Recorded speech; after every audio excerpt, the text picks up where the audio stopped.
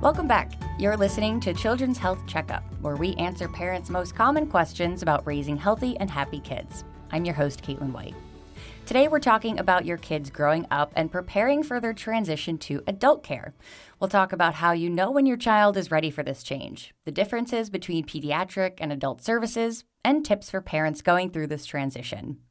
Joining us are our experts, Dr. Jennifer Walsh, a pediatrician at Children's Health and an associate professor at UT Southwestern, as well as Dr. Jamie Becker, a pediatric psychologist at Children's Health and associate professor at UT Southwestern.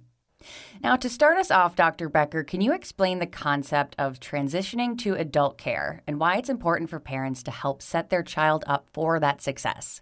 Sure, I can.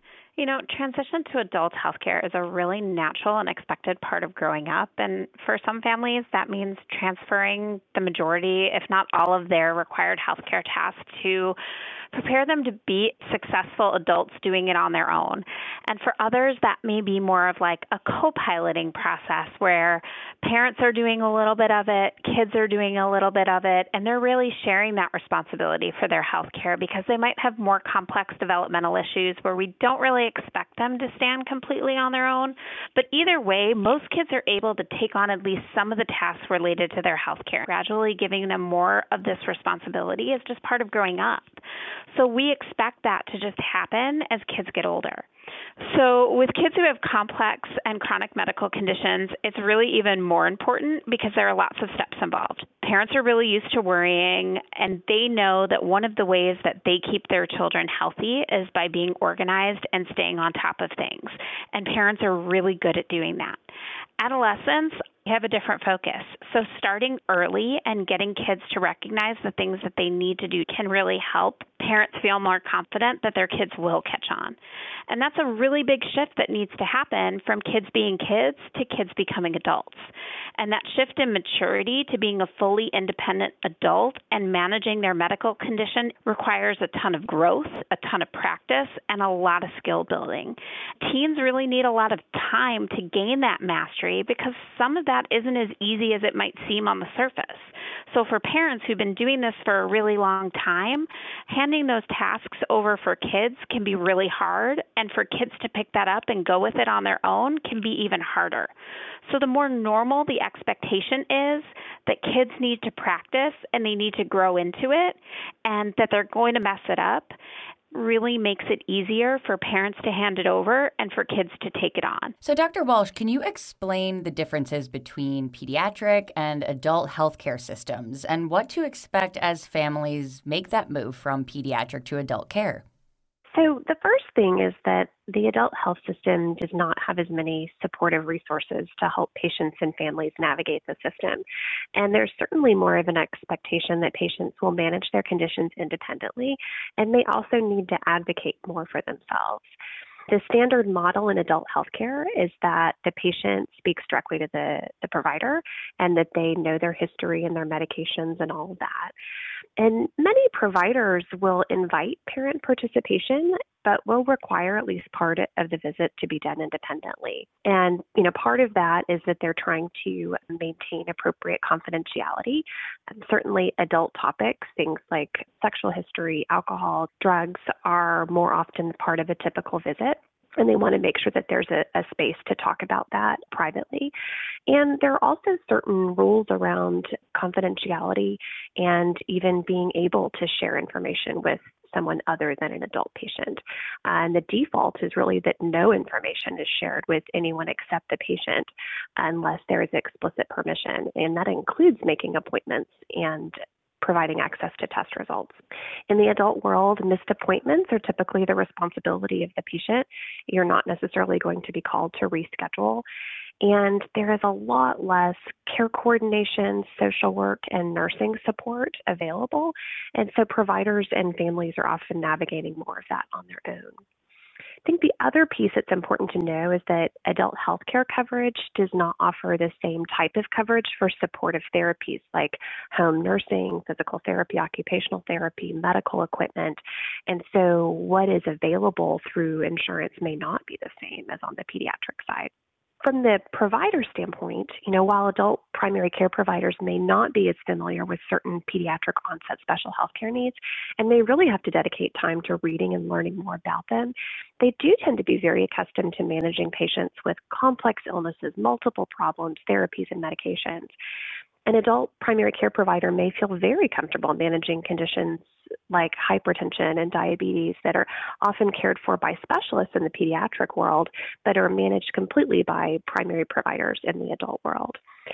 It's also important to know that certain subspecialty support for pediatric conditions, things like certain developmental or metabolic conditions, for example, may also be much more difficult to access in adult care. So it just may take several visits with an adult provider for them to get to know a patient with complex pediatric onset conditions.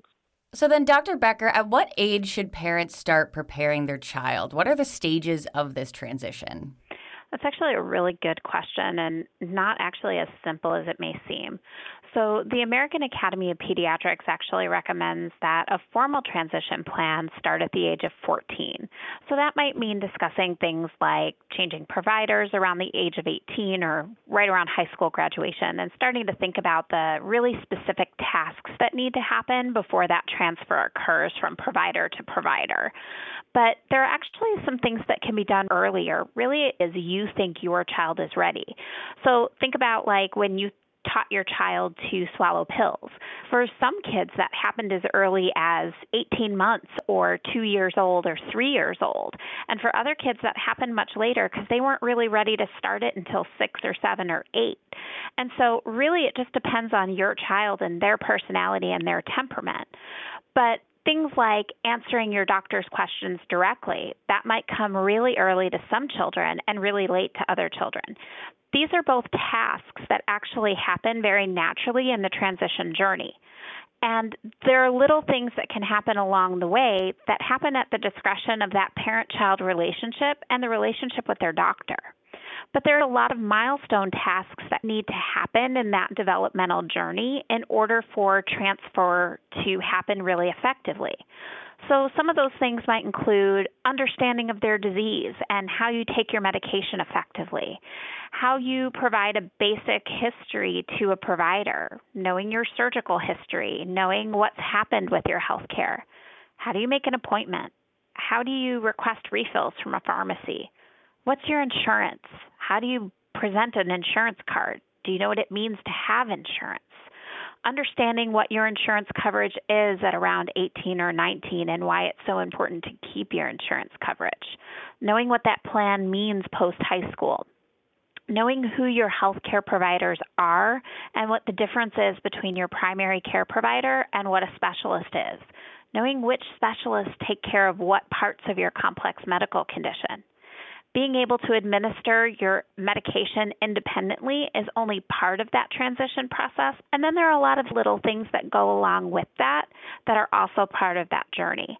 So every little step of that are things that parents and kids can work together with their medical team to start preparing for that transition and that transfer.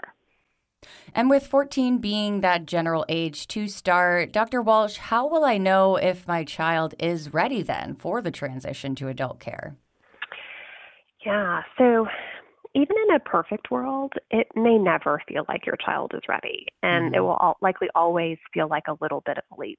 There may also come a time when it doesn't matter if your child is ready, because the reality is that our healthcare system will dictate their transfer based on policy or insurance requirement. So I think a better question might be, how do we get teens to be engaged in becoming more independent? Your child might demonstrate a desire to have more control of their daily tasks related to their medication or ask about things related to their healthcare. So when they demonstrate interest, allow them to explore and really encourage that. Even if you think that they're not 100% ready, it's really helpful to start entrusting them with more and more responsibility. Getting them on board with transition requires giving them a little bit of trust and a little bit of space, and sometimes even a little bit of room to fail so that they can succeed when they need to do it on their own. I think one of the things that's helpful is to think about shifting from being the driver in charge to the consultant and the advisor in the passenger seat? And what would it take to help your child shift into truly being the driver and you just being there as a support? So, Dr. Becker, what tips do you have for parents on how to prepare children for this transition? Great question. And much like Dr. Walsh was saying about that shift from driver to passenger, it's a lot like teaching your children how to drive. First, they have to do a little bit of homework, and they need to learn all the steps that it takes to do the thing that you're asking them to do. And then they need to practice it a lot with supervision. And then eventually you need to peel back that supervision and give them that scary amount of trust that it takes for them to go out and do that by themselves. So if we break that down and look at what that actually means in practice, the first step of that is really observation. Let them see what you do to take care of your health. If you have a medical visit coming up, let them go see what it means to go and talk to your doctor. Let them see how you interact in an adult healthcare setting and how you talk about your healthcare. If you're someone that takes medication, let your child watch you take pills. Let them see you taking care of your health and interacting with your healthcare specialists. Let them see you filling medication at the pharmacy. Take on a see one, do one observation, and then have them take it on. Let them call the pharmacy and order the medication. Let them talk to the insurance companies. Let them observe you do it, then watch them do it, and then kind of let them take the driver seat and let them do it with you kind of pushing them to do it a little bit more effectively. And then the hard part comes where you as a parent have to kind of sit back and let them do it, and they're very messy, and hopefully they get better and better at it. Because the next step in all of this is just to practice. And the goal in that is really that if you start small and give them small, manageable tasks, they get really set up for success. Because if they do one small thing and they do it really well, they are more likely to go back and do more. So things that you can do early on in your child's health care to kind of set yourself up to be successful at this. Ask your clinics really early on, what is the transition policy? And do you have specific adult providers that you recommend? We all know that it's not easy to get into the doctors that you want to sometimes, and sometimes there are wait lists. So it might be helpful to start making those calls early. If you promote directed conversation with your provider and you as a parent are offering to step out so that your child starts developing the skills to talk to your doctor directly, then you are supporting them in actually having these conversations, even if they start out being uncomfortable and quiet and really awkward. By showing your child that you have faith in them, by stepping out of it, you are actually supporting that journey. And then what kind of specific materials or resources are available for transition within the disease that your child has? There might be things that are already out there and that you guys don't have to reinvent the wheel, or your clinic doesn't reinvent the wheel because they already exist. So if you go and seek it and you support it, there are things that are already there that are available to help prepare your child for that transition. And as we wrap up here, Dr. Walsh, tell us about the services that Children's Health offers to help patients and their families work through this transition. Children's Health offers a number of services and programs to help patients and families with the transition to adult care. These services may be integrated into your clinic visits. You may notice healthcare teams beginning to talk about the transition to adult care during those routine visits and starting to work with you to develop a transition plan. This plan can include things like building skills to care for medical conditions and navigate adult care, determining who will be involved in making medical decisions in the future, ensuring access to insurance and ways to pay for care, finding new adult doctors, and eventually moving to these new adult doctors. Children's Health also has a dedicated Office of Patient Transition responsible for programming and supporting the medical teams around the transition to adult healthcare. There are certain programs that this office runs. Every fall, Children's Health hosts transition workshops either in person or virtually. And these workshops cover broad topics such as what to expect when you move to adult care, health insurance and supplemental security income, obtaining guardianship or power of attorney, and future planning for school or work. Some of the individual clinics offer transition classes throughout the year for specific conditions or diagnoses. So you can ask your healthcare team about transition workshops and classes, and then look for events on the children's.com transition website.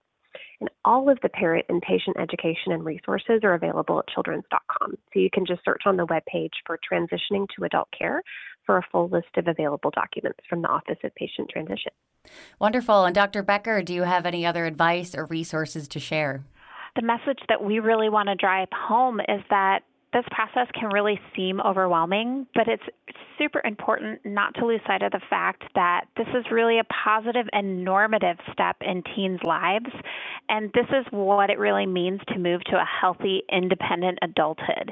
And in a lot of ways, we view it as a graduation of sorts. It's a step that should be celebrated and approached from an empowered framework and attitude, and it means that you are growing into a level of maturity and expected growth that just means moving on into the next stage of one's life. And the truth is that you can do this as a parent, your child can do this as a patient, and we here at Children's Health have got your back. Well, Dr. Walsh and Dr. Becker, thank you so much for joining us today and sharing your expertise. And thank you, of course, for listening to this episode of Children's Health Checkup. You can find more information on transitioning your child's healthcare at childrens.com/transition-to-adult-care. If you found this podcast helpful, please rate and review it and share the episode. And please follow Children's Health on all your social channels. We'll see you next time.